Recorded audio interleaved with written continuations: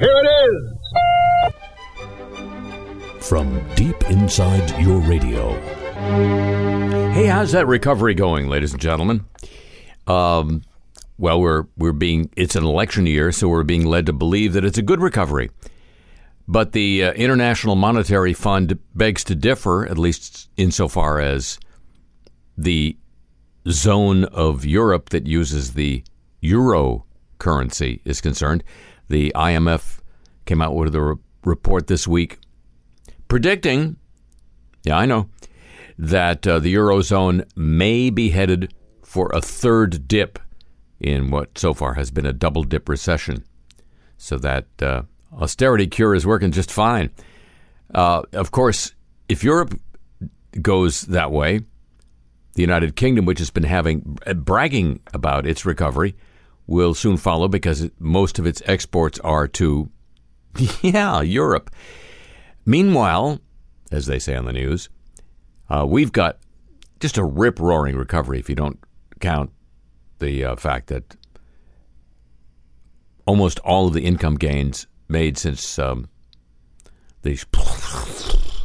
2008 have been to the upper one. Well, the point, not the 1%, the 0.1%. Don't forget the point. But we do a great deal of business with China these days.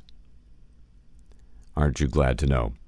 And many observers of the economic scene in China are pointing towards downward indicators suggesting that China is slowing down its previously madcap growth as they start to see, among other things, the environmental consequences of madcap growth, always good, and just things are slowing down. They've over-invested in construction. A lot of buildings it's like Miami 2009 now in China, apparently. A lot of big, new, impressive buildings with nobody in them. It's good for the rats. So that would suggest that maybe our lovely recovery, such as it is, the recovery that, as in Britain, has been fueled by 0% interest rates for 5 years. Pays to be a saver, doesn't it? What your folks told you was absolutely wrong. Save your money and you get nothing for it. But the banks get money at zero and get to lend it out at, 2-3%. Hey, that's a good deal. So next life, be a bank. Hello, welcome to the show.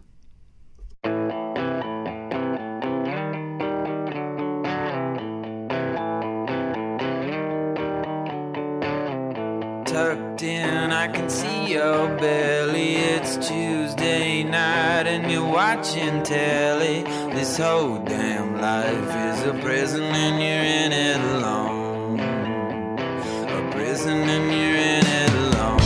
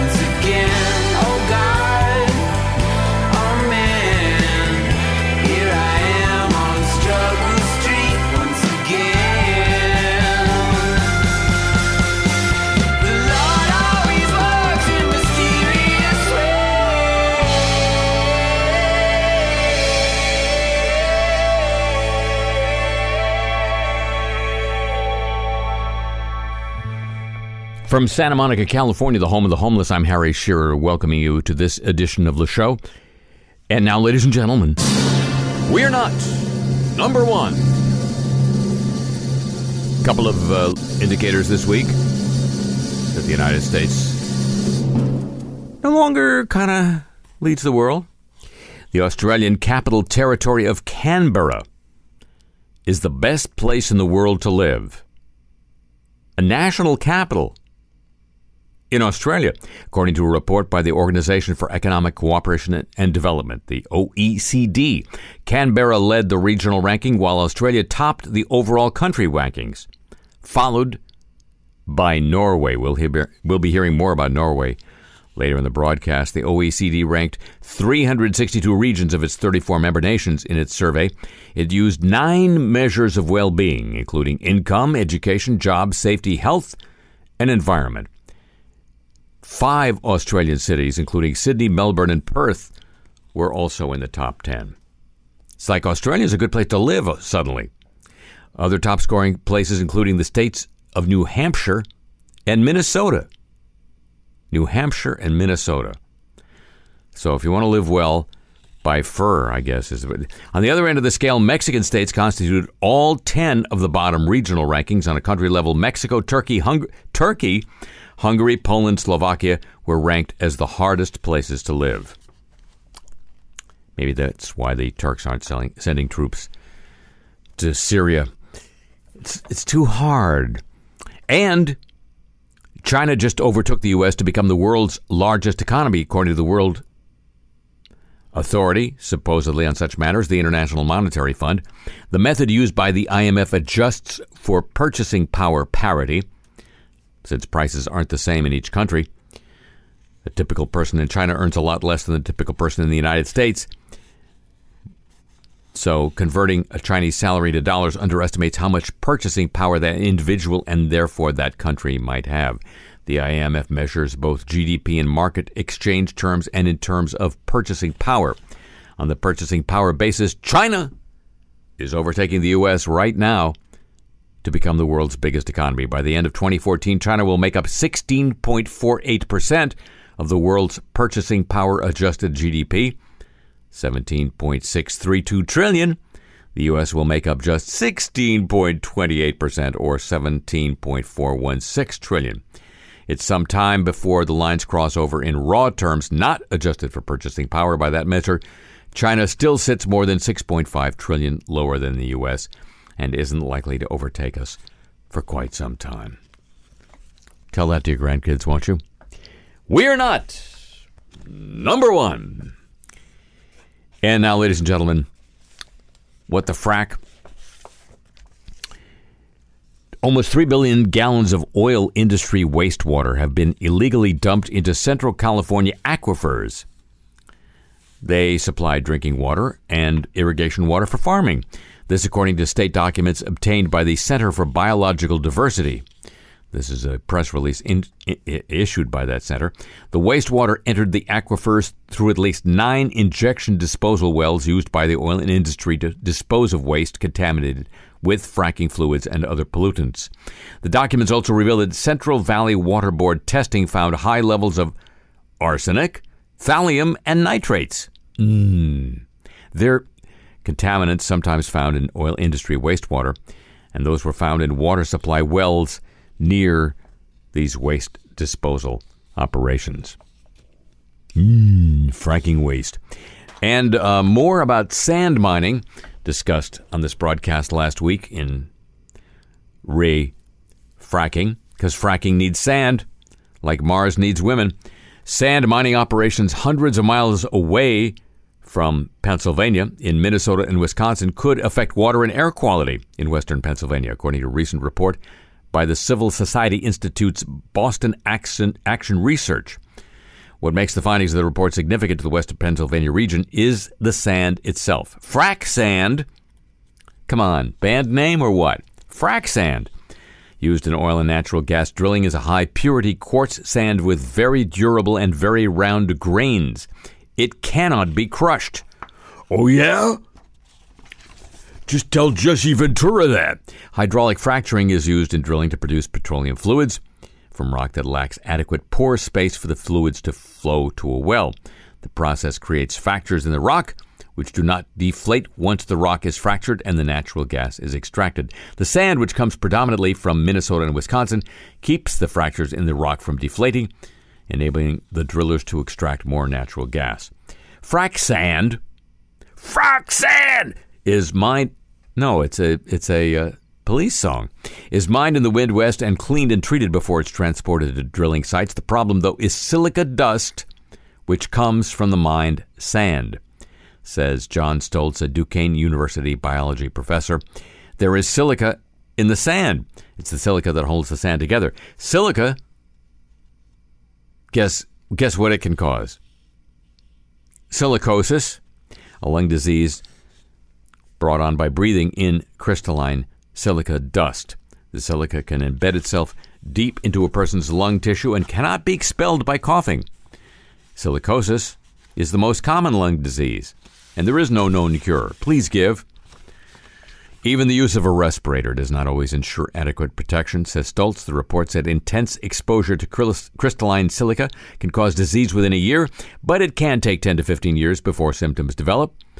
Besides silicosis, silica exposure has also been linked to emphysema and bronchitis, chronic kidney disease, as well as autoimmune diseases such as lupus, hyperthyroidism, and rheumatoid arthritis, according to the report. Because Pennsylvania is now a top 5 natural gas producing state, the Civil Society Institute's report estimates that more sand is not only going to be needed in the state, but in the nation as a whole. As this report makes clear, it is essential, says the report, that local and state governments assess and take action based on the impacts of a full cycle of shale oil and gas drilling, including frack sand mining. Yeah, right. The fracking companies need 95 billion tons of frack sand a year. This year, that's an increase of 30% from last year. And that demand probably will lead to additional sand mining in the U.S., including in Pennsylvania. Frack sand! To headline Albany, a federal water study commissioned by the Cuomo administration as it weighed a key decision on fracking was edited and delayed by state officials before it was published. This according to Capital in New York. The study, originally commissioned by the state way back in 2011, when the administration was reportedly considering approving fracking on a limited basis, was going to result in a number of politically inconvenient... Tom? Politically inconvenient? Yeah. Stand by for the Nobel Peace Prize winner, by the way, Tom. You mean Malala? That's who I mean. Malala. It was going to result in a number of politically inconvenient conclusions for Governor Andrew Cuomo, according to early drafts of the report by the U.S. Geological Survey, obtained by Capital New York through a Freedom of Information request. A comparison of the original draft of the study on naturally occurring methane in water wells across the gas-rich southern tier with the final version of the report, which came out after extensive communications between the federal agency and Cuomo administration officials, reveal that some of the author's original descriptions of environmental and health risks associated with fracking were played down or removed. The final version of the report also excised a reference to risks associated with gas pipelines and underground storage, a reference which could have complicated the Cuomo administration's potential support for a number of other controversial energy projects, including a proposed gas storage facility in the Finger Lakes region the local winemakers say could destroy their industry. New York wine. Email communications over a period of several months between Cuomo administration officials and federal researchers were obtained by Capital in New York in heavily redacted form. What are they hiding? The messages reveal an active role by Cuomo's Department of Environmental Conservation in shaping the text and determining the timing of the report's release. The emails also show that the department then tracked people who read the study online, grouping them by institutions with which they're affiliated. At various points, a U.S. Geological Survey spokeswoman thanks a state official for her edits and reminds the study's author that they're employed by a science organization which is not in the business of advocating particular positions. A later communication suggests delays from the administration side when the USGS spokeswoman refers to a need to publish the report in a timely fashion. While there's no evidence to suggest that any numerical findings in the fracking study were changed after the unusually extensive feedback from state of New York officials in the Cuomo administration, the changes to the explanation of those findings in the report are plain to see. What the frack? Hey, maybe he likes it. And now, ladies and gentlemen, news of Nice Corp. Nice people doing nice things. Pop my piece when I think of them. The Courier Mail newspaper in Brisbane, Australia, has provoked outrage by calling a murdered transgender woman a she-male and a ladyboy. Mayang Prasetyo from Indonesia was allegedly murdered and dismembered by her boyfriend, who killed himself after reportedly being caught cooking her remains. The gruesome case was sensationally reported in the paper owned by Rupert Murdoch's Nice Corp. In a front-page headline, its front-page headline read, quote, "Monster Chef and the She-Male." The inside story was headlined, quote, "Lady Boy and the Butcher," unquote. Outrage spread on social media. A petition was launched demanding an apology from the newspaper. It had been signed by more than 16,000 people within a couple of days. Quoting the Courier Mail's own code of conduct that stipulates no details of sexual preferences must be included unless they are relevant, the petition argues the reporting was unnecessary and dehumanizing. The paper has changed the headline online to, quote, "Killed and cooked trans woman was high-class sex worker," unquote. Neither the Courier Mail nor News Corp have responded to criticism. Australia's Press Council has confirmed it is investigating the Queensland tabloid owned by Nice Corp. Because, they're classy when they want to be seen that way, and then when they want to make some money, it's a much nicer business model. News of Nice Corp, ladies and gentlemen. Copyrighted feature of this broadcast. Now, news of the godly.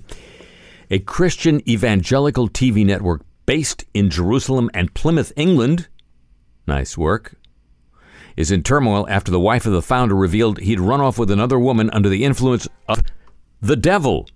Who else? God TV had set a goal of reaching 1 billion souls, but the troubles of the couple that founded the channel, Rory and Wendy Alec, has sent shockwaves through the ranks of their followers. This from the Telegraph newspaper in London. Thousands are believed to have tuned in to a special broadcast from Jerusalem in which Wendy revealed that her husband was living on a farm in South Africa with a jazz musician. Mrs. Alec said she'd anticipated her troubles from the beginnings of her marriage to her childhood sweetheart. She said she was astounded how easily the devil had invaded and destroyed her marriage. God knew before the beginning of time that we would face this time, she said. Wow. Fair warning. Quote, "The princes of hell designed a perfect strategy through that seductive Jezebel spirit. It was a real strategic attack against his mind." She continued, "The music studio is one of the most seductive environments you could have." This regarding the place where Rory would often meet with his new woman, helping her produce a jazz album. The, quote, "This woman said she'd had an audible voice from God that Rory was the man of her life. The devil got in very, very easily." What, the devil's supposed to work hard? Addressing allegations that have flooded the internet, Mrs. Alec denied that she herself had been unfaithful and that the couple had lived a lavish lifestyle. "We do not own 2 private jets," she said. "We do not have a house in London." God TV hosts events in Jerusalem that are attended by leading Israeli officials. It employs more than 100 people at a headquarters and studios in Plymouth, England.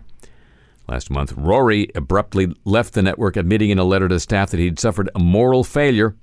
Quote, "After 20 years of service, I've had a moral failure this year. For this reason, I'm stepping down. I know your eyes are on Jesus, who is the author and finisher of your faith, and not on me, an imperfect man. It is with a heavy heart that I confirm my season with God TV is over for now,"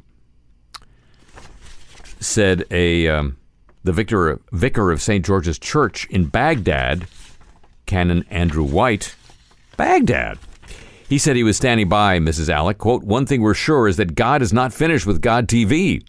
That's why the devil doesn't like it. He will stop it and try to destroy it." I'd mess with the transmitter if I were the devil, but that's just me. News of the godly, ladies and gentlemen. copyrighted feature of this broadcast. And now let us try saga of the unending saga of the United States Army Corps of Engineers.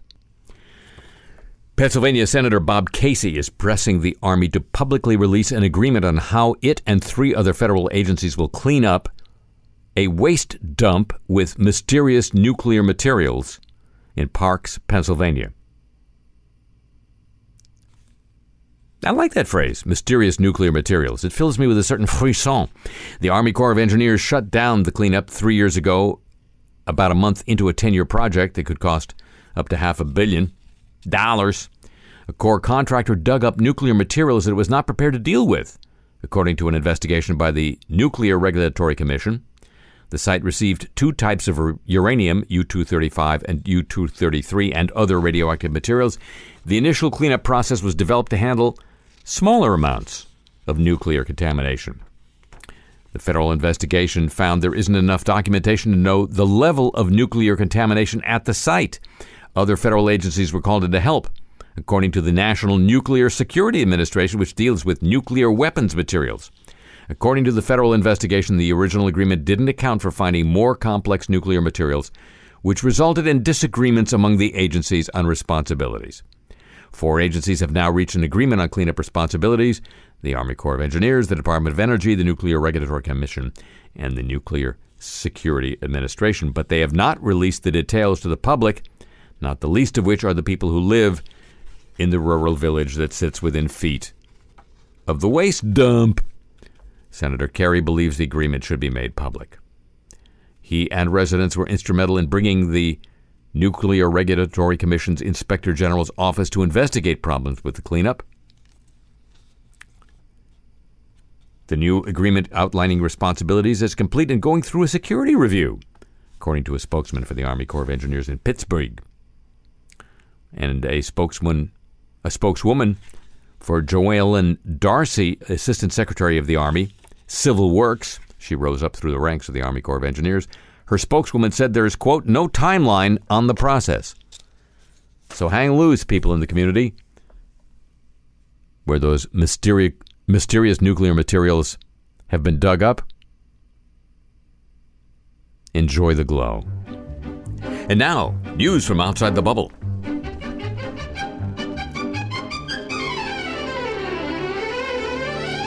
Private firms snoop far more on the public than government spy agencies. Who says that? The head of Britain's equivalent of the NSA, the GCHQ, Sir Ian Lobban. He says it's the commercial companies who know everything about people and share the data with each other. There's an ongoing row over the level of snooping powers the police and intelligence agencies should have in Britain, as well as less so here in the United States, because we trust them.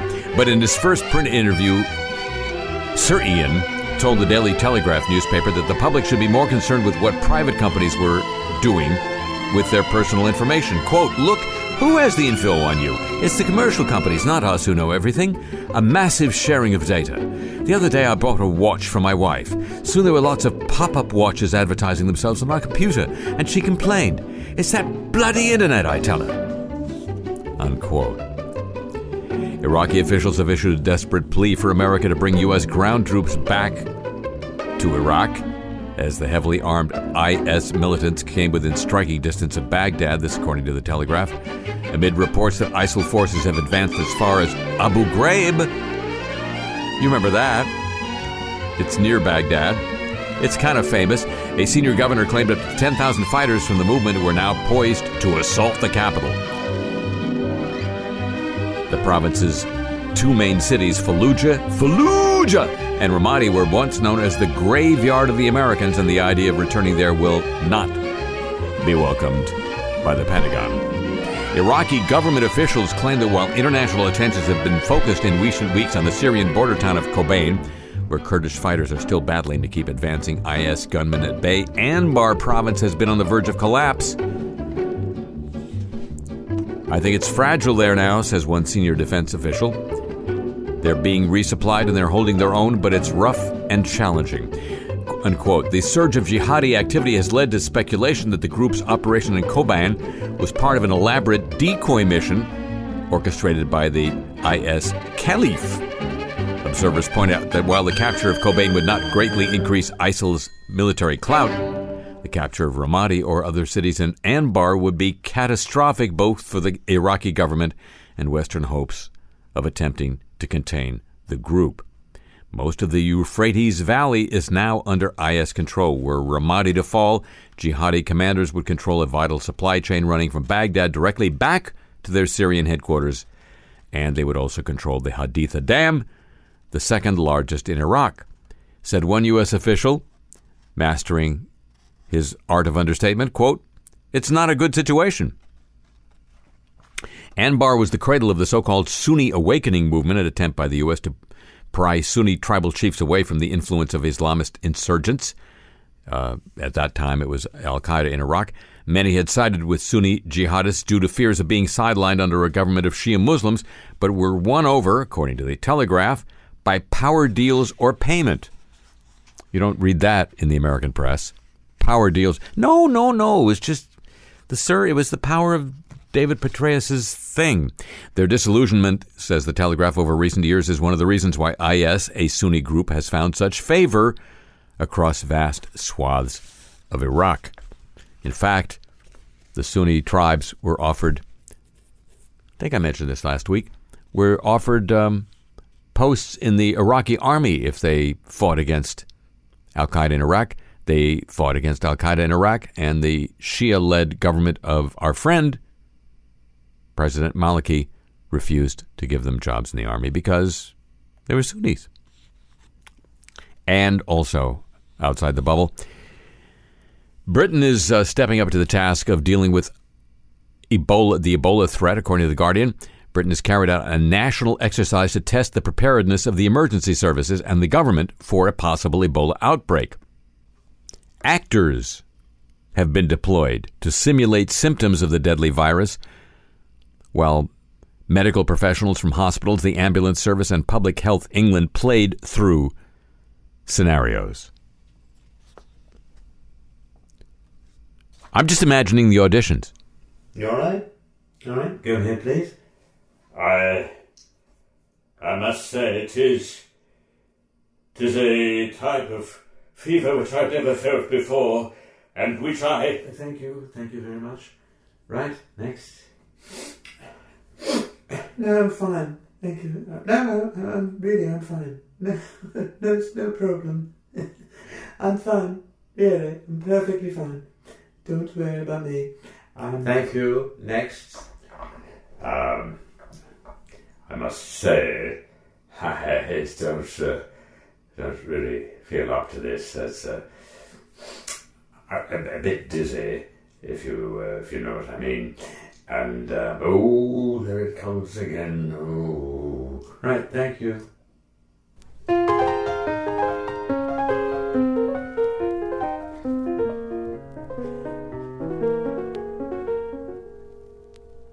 Long Daddy Green is an old friend. He hangs around the rainbow's end, a dealer in dreams, whispering of fortune and fame,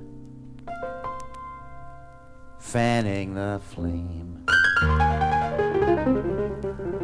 Hear him calling your name.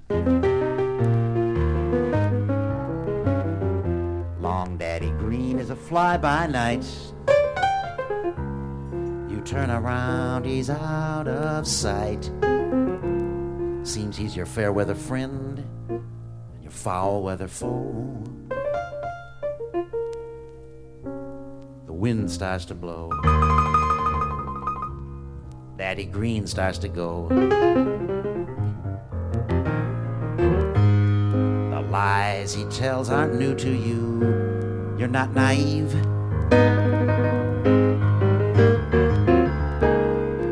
You know he won't be true to you. Still you believe, Long Daddy Green chops you down to size with slow hellos and fast goodbyes. He comes around when you feel about 10 feet tall to make you feel small, just like nothing at all. You try to tug his sleeve one day, your hopes are high. He'll turn around and walk away, but still you try, still you try. Long Daddy Green likes to disappear, pretend that he is nowhere near. Then he'll come tap at your window and scratch at your screen. He sure can be mean. Long Daddy Green, you sure know how to treat your friends mean. Long Daddy Green.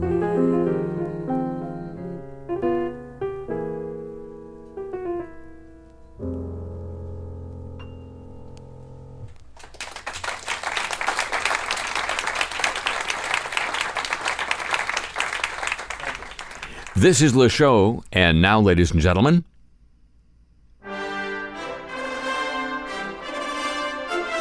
news of the Olympic movement.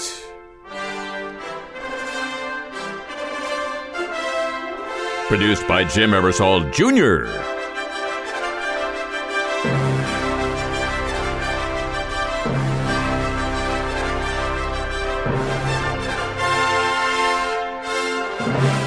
Dateline Tokyo, a new round of bidding for construction of the main stadium for the 2020 Tokyo Olympics is going to delay the start of the problematic project. Some of the bids were reviewed by someone in the decision committee before all the bids were in, a violation of the rules, according to an official of the Japan Sport Council. Another round of bidding is due this month, but construction will be fast-tracked. The stadium will meet its March 2019 deadline. Quote, "We need to revamp the whole system of planning for the Olympic Stadium," said the official, Takayuki Ito, acknowledging there are too many problems. He declined to say who broke the rules, but he suggested it was an error. Plans for the stadium have been plagued by problems, including complaints from some prominent architects who say the design is too big and expensive. The 80,000-seat futuristic design to replace the national stadium built for the 1960 Tokyo Olympics was originally projected to cost $1.3 billion. The estimate quickly ballooned to more than double that. It's now expected to be scaled down. There have been other problems in the bidding as well. In the first round in March, all the bids surpassed the estimated cost and were rejected in May. In June, it was found some bids were lower than the level set as the standard. A month later, complaints of bid rigging surfaced, although an informal investigation later on found no evidence. Demolition of the old stadium will start in the middle of December, delayed by more than 2 months. But the council has promised to introduce electronic bids and to better educate council members to avoid future problems. That's Tokyo. What about the 2022 Winter Games? Well, Norway's ruling Conservative Party didn't reject a government financial guarantee for the Oslo 2022 Winter Olympics bid lightly, says the Associated Press, but fears about spiraling costs and dissatisfaction at the perceived high-handedness of the International Olympic Committee sparked anger in this fiercely egalitarian nation, Norway, making it impossible for lawmakers to back the bid. Their vote on Wednesday killed Norway's bid and narrowed the list of potential 2022 Winter Olympic hosts to Beijing and Almaty in Kazakhstan. On the morning of the vote, the country's largest national daily newspaper printed demands the IOC would make to Oslo as host. You heard some of them last week on this broadcast. Norway is a rich country, but we don't want to spend money on wrong things like satisfying the crazy demands from IOC apparatchiks, said the chief commentator of the national daily newspaper, the VG. These insane demands that they should be treated like the King of Saudi Arabia just won't fly with the Norwegian public, unquote.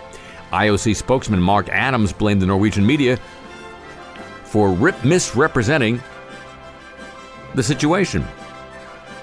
IOC President Thomas Bach also accused the reporting of being overblown and claimed the decision not to back the bid was a purely political decision by a party and minority government.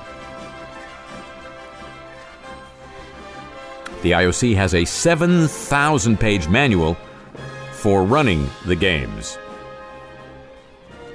It says the opening ceremony is usually preceded by an aperitif and followed by a reception. I fear for the future of the Winter Olympics, I really do, says Svein Harberg, a Norwegian lawmaker who led the committee that was leading the debate on scrapping the bid. He said lawmakers battled with what might happen to the games in the event of a no vote. The Bach of the IOC maintains the Winter Games has not suffered because of Norway's decision and that their reputation is intact, citing the recent signing of new long-term agreements with sponsors and television companies. The image is very positive, says Bach. Nobody would enter into such kind of agreements if there would be a doubt on the image, unquote. The debate playing out in Norway has made words like sponsors and TV rights lightning rods for dissatisfaction with the Olympic process and the IOC in particular.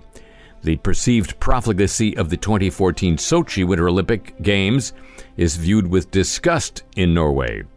Opposition to the bid in the IOC also mounted after it reprimanded 4 Norwegian female cross-country skiers in Sochi for wearing black armbands in memory of an athlete's brother who died on the eve of the Games. But worry not, Norwegian Olympic officials will meet with the IOC leaders in Switzerland later this month to analyze the demise of Oslo's bid and explore ways of improving the bidding process. The Secretary General of the Norwegian Olympic Committee told the Associated Press the decision to blow off the Winter Olympics was a missed opportunity for Norway. We will sit together and go through the experience we had in Norway, he said. We have to make everything more transparent and much easier to understand. It's important to focus on how to reduce the cost of the management of the Games, how to reduce the cost of bidding for the Games, and how to better communicate this.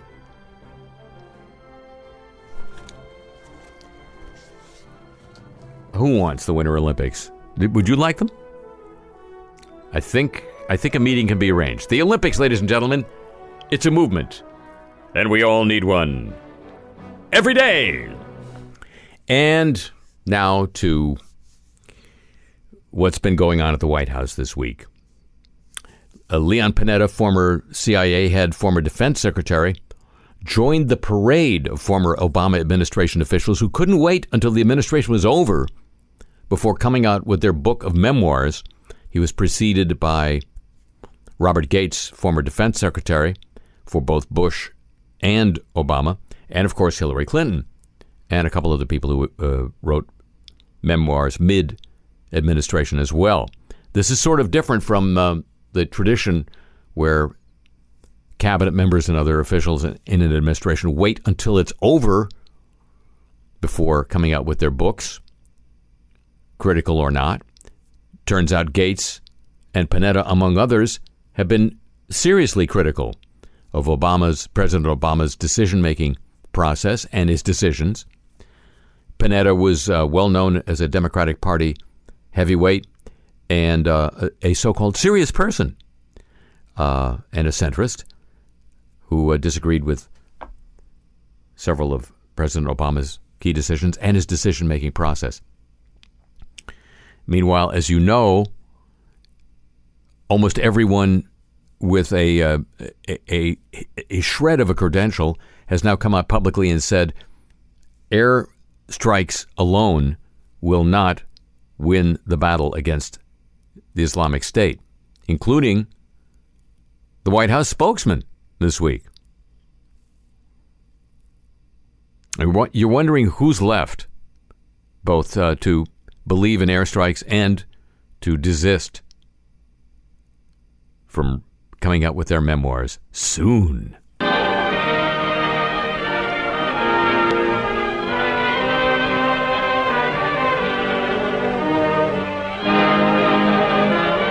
Father knows best.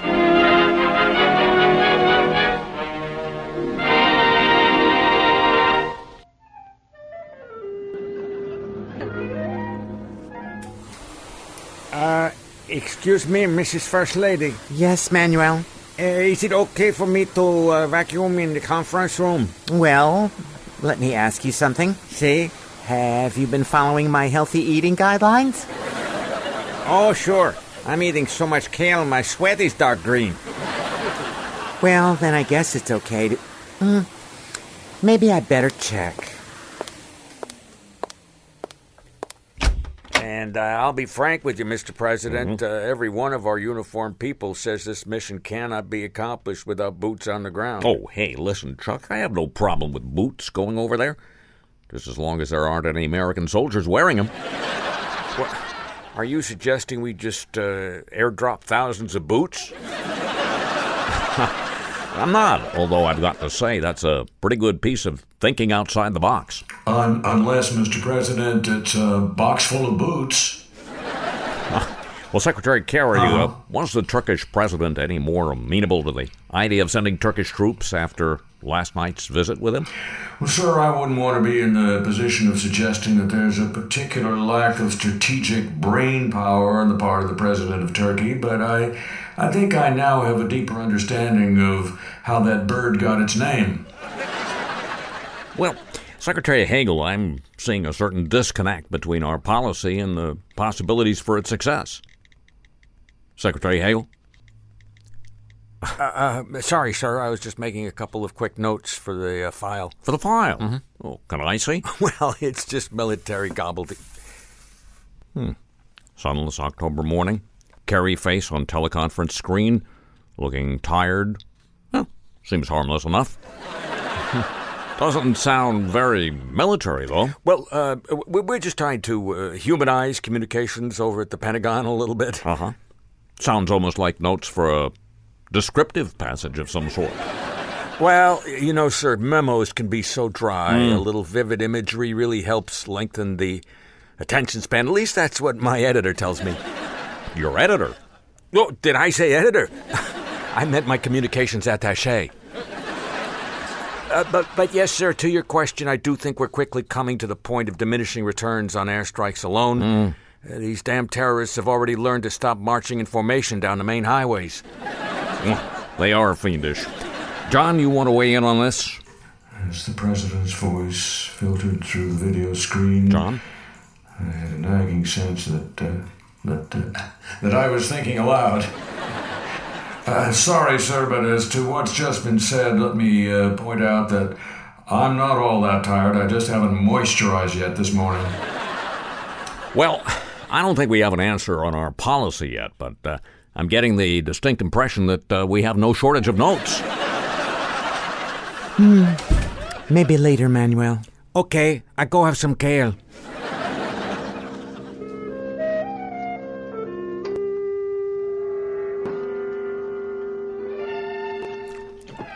So, you're going out to L.A. again for what? More fundraising. Daddy, can't the Democratic candidates raise their own money? Oh, of course they can, Princess. I wasn't raising money for them.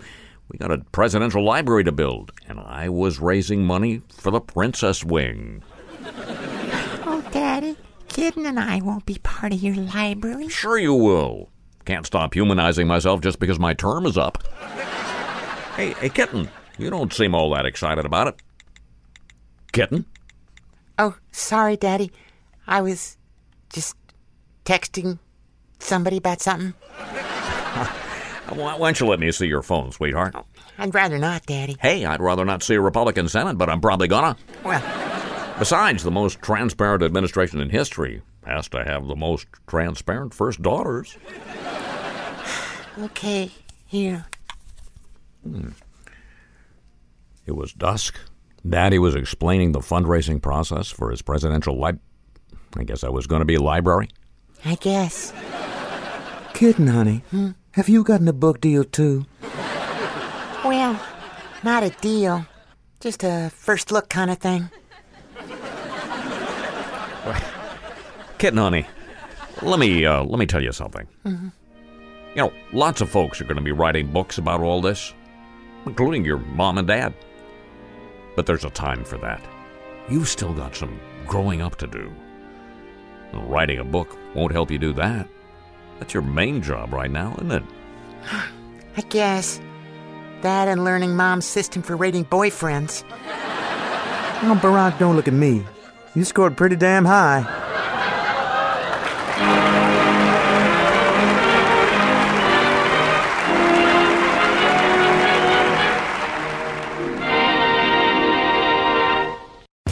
And now, news of our friend the Atom.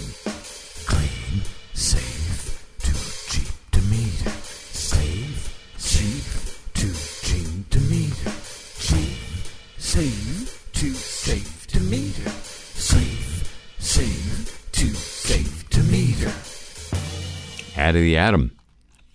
Welcome to the West Coast. Thank you so much. You enjoying the kind of summertime thing? I was out on my board yesterday. You're bored. Mm-hmm. Atoms have boards. Very little boards. But it's okay because the surf was so tiny that... I get it. Inspectors in northern Germany have found that a third of barrels containing radioactive waste at a decommissioned nuclear plant are damaged. Vattenfall, the energy company which manages the Brunsbüttel site in Schleswig-Holstein... You're doing good. Thank you. Reported that 102 of the 335 barrels stored in the site's 6 underground chambers were corroded, leaking, or had loose lids. Tom? Loose lids? You like Malala? Not like Malala. Some of the containers are so deformed they can no longer be moved as they no longer fit the robotic gripping arms at the site, according to the inspectors. The chambers are secure and there's no danger for the personnel or the local population, said Vattenfall. That you can take to the Bundesbank. That's right. The Brunsbüttel site harbors 631 barrels of nuclear waste, which have been used for storing waste since 1979. The nuclear power plant was decommissioned 3 years ago. So far, Vattenfall has only inspected 4 of the 6 chambers using remote cameras. What, they get the prints made at remote drugstores? I was hoping you wouldn't say that. The chambers themselves are built from concrete and have walls over a meter thick to protect people from radiation escaping into the surrounding environment.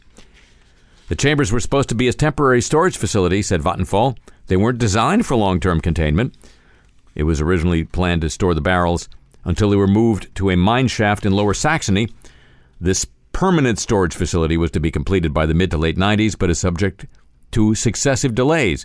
Completion dates in 2014 have been missed. A target of 2019 is now also unlikely. The latest estimate for completion is the start of the next decade. Never too late to store waste. Storage-wise. Store it safely. Technical issues at the Hanford, Washington vitrification plant could have been resolved earlier if there had been more attention to feedback from employees and others, says Energy Secretary Ernest Moniz. He made the comments at a hearing of the Defense Nuclear Facility Safety Board. One of my favorite boards, aside from the one I surfed on. Worker reluctance to raise issues or management reluctance to listen to concerns might have contributed to those technical issues, said the safety board members. Workers and managers need to feel they can discuss issues, and the differences of opinion on technical matters will be resolved in a professional way, said Moniz. It's the safety culture. Yeah. What, they don't sing Carmen enough? Environmental inspectors have been called in after an increase in tritium, our old friend tritium gas discharges from the former Chapel Cross nuclear plant in Britain. The discharges are in breach of policy, but are said to be well within the overall site safety limit. According to the Scottish Environmental Protection Agency, the gaseous tritium is from an authorized outlet, but is greater than it should be. Chapel Cross, the facility, ceased power generation in 2004. But the tritium is forever. Apparently so. Clean, cheap, safe. No shortage of tritium, our friend the atom. And now, the apologies of the week. We're so sorry. Dateline Glens Falls, New York. A New York minor league hockey team has apologized for a video skit introducing its new mascot as a firefighter whooping flame from a devastating 19th century fire. The Adirondack Flames introduced Scorch. The mascot's backstory is that he's the lone surviving ember from an 1864 fire that destroyed much of Glen Falls. In the video, Scorch emerges from behind a tree to overpower a firefighter, knocking him to the ground as "Pow!" appears on the screen. 2 hours after introducing Scorch, the team issued an apology, saying the skit was done in poor taste. The American Hockey League earlier this year approved the team's move from Abbotsford, British Columbia to Glen Falls, New York. Across the continent to find Scorch. Dateline: Meriden, Michigan, after significant backlash from comments he made at a public meeting last month, City Councilor Lenny Rich issued an apology, though one city leader questioned whether it's too little too late. At a late September City Council meeting, Rich warned fellow councilors that Meriden could turn into Detroit if city government didn't adopt policy changes to prevent driving wealthier residents out. Where are you going to get the funds to hand up to prop up all the people who are left? You're going to look exactly like Detroit. Take a look. Read the poverty. 90% black, 35% didn't graduate from high school. It's a bleak picture, Rich said at the meeting. Since then, city leaders, including city council Democrats and the NAACP chapter, have publicly criticized the remarks, resulting in Rich, a Republican, saying via email, quote, "I offer my sincere apology to anyone who was offended by my remarks. My only intent was to address severe concentrations of poverty and the negative consequences associated with depressed cities. I know my comment brought in race, and that was not my intent," unquote. Environmental Protection Agency's head Gina McCarthy apologized on behalf of her generation this week for not acting to stop climate change. "I want to apologize for my generation. We didn't get it quick enough," she said in an event in Miami. "And so when we started looking at climate data decades ago, we knew that climate change was a problem, and all we could do was project the impacts." Thursday was King Tide Day for Miami Beach when the tide in Biscayne Bay reaches its highest level of the year. The tide frequently floods Miami Beach's streets, though temporary pumps were moving the water back out to the bay Thursday. Federal officials say climate change has caused an increase in flooding, and it will only get worse. By pump stock, San Antonio Spurs guard Danny Green, Long Danny Green, apologized on Twitter this week for a selfie taken at the Holocaust Memorial in Berlin that he posted on social media with LOL in the caption. He's since deleted the picture with the memorial in the background, which was captioned, "You know, I had to do it one time, LOL, #Holocaust." His apology came in 4 tweets. "Yes, mistakes do happen. I want to sincerely apologize for the insensitivity of my post. I have great respect and understanding for this country's history and wanted to continue chronicling my experience in Berlin, but showed poor judgment. Sorry once again." Unquote. Long Danny Green. Dateline: Burlington to Vermont. Local television station WCAX is apologizing after broadcasting a photo of murder victim Melissa Jenkins' remains. During a newscast, the photo of Jenkins' nude body face down underwater and weighted by cinder blocks appeared for several seconds during the 6 o'clock news. Dinner time, won't you? The photograph, introduced in court as evidence, was shown as part of a story about the second trial day for the man accused of abducting and killing her. News director Anson Tebbett said the station never intended to show the image. He blamed a breakdown in our editing system that's a little complicated to explain. "We've spent the last 24 hours apologizing for our terrible mistake," he said. "We apologize to the family, her friends, the community, and everyone that surrounded this case. It was a terrible mistake, and we're deeply, deeply sorry," he said. He advised people who want to see the image to read a Rupert Murdoch-owned tabloid. No, he didn't. I just said that. Calling the actions of one of his priests inexcusable, Trenton, New Jersey Bishop David M. O'Connell apologized this week to a South Jersey man who says he was sexually assaulted hundreds of times in the 1980s and 90s by the diocese's former youth leader. O'Connell offered his prayers for the alleged victim and for all those affected by the horrible scourge of sexual abuse of minors.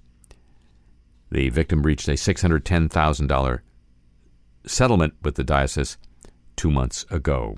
The victim said in a story in the paper that an apology was one of his key demands during the negotiations. And the New York Times has apologized after publishing a cartoon on India's Mars mission following readers' complaints that it mocked India. The cartoon showed a farmer with a cow knocking at the door of a room marked Elite Space Club, where 2 men are reading a newspaper on India's feet.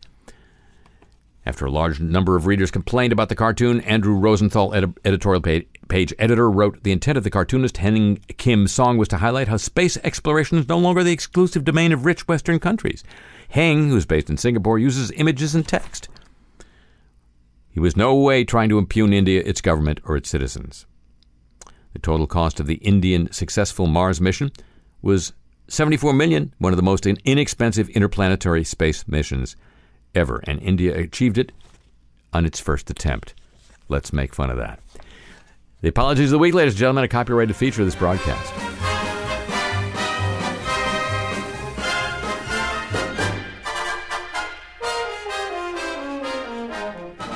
And that's going to put the cap on this edition of the show. The program returns next week at the same time over these same stations over NPR worldwide throughout Europe, the USEN 440 cable system in Japan, around the world through the facilities of the American Forces Network, up and down the east coast of North America via the shortwave giant WBCQ, The Planet, on the Mighty 104 in Berlin, around the world via the internet at 2 different locations, live and archived whenever you want at harryshearer.com and kcsn.org. Available for your smartphone through Stitcher.com. Available as a free podcast from wwno.org, Sideshow Network, SoundCloud, and iTunes. And would it be just like somebody sending in ground troops if you'd agree to join with me then? Would you already? Thank you very much.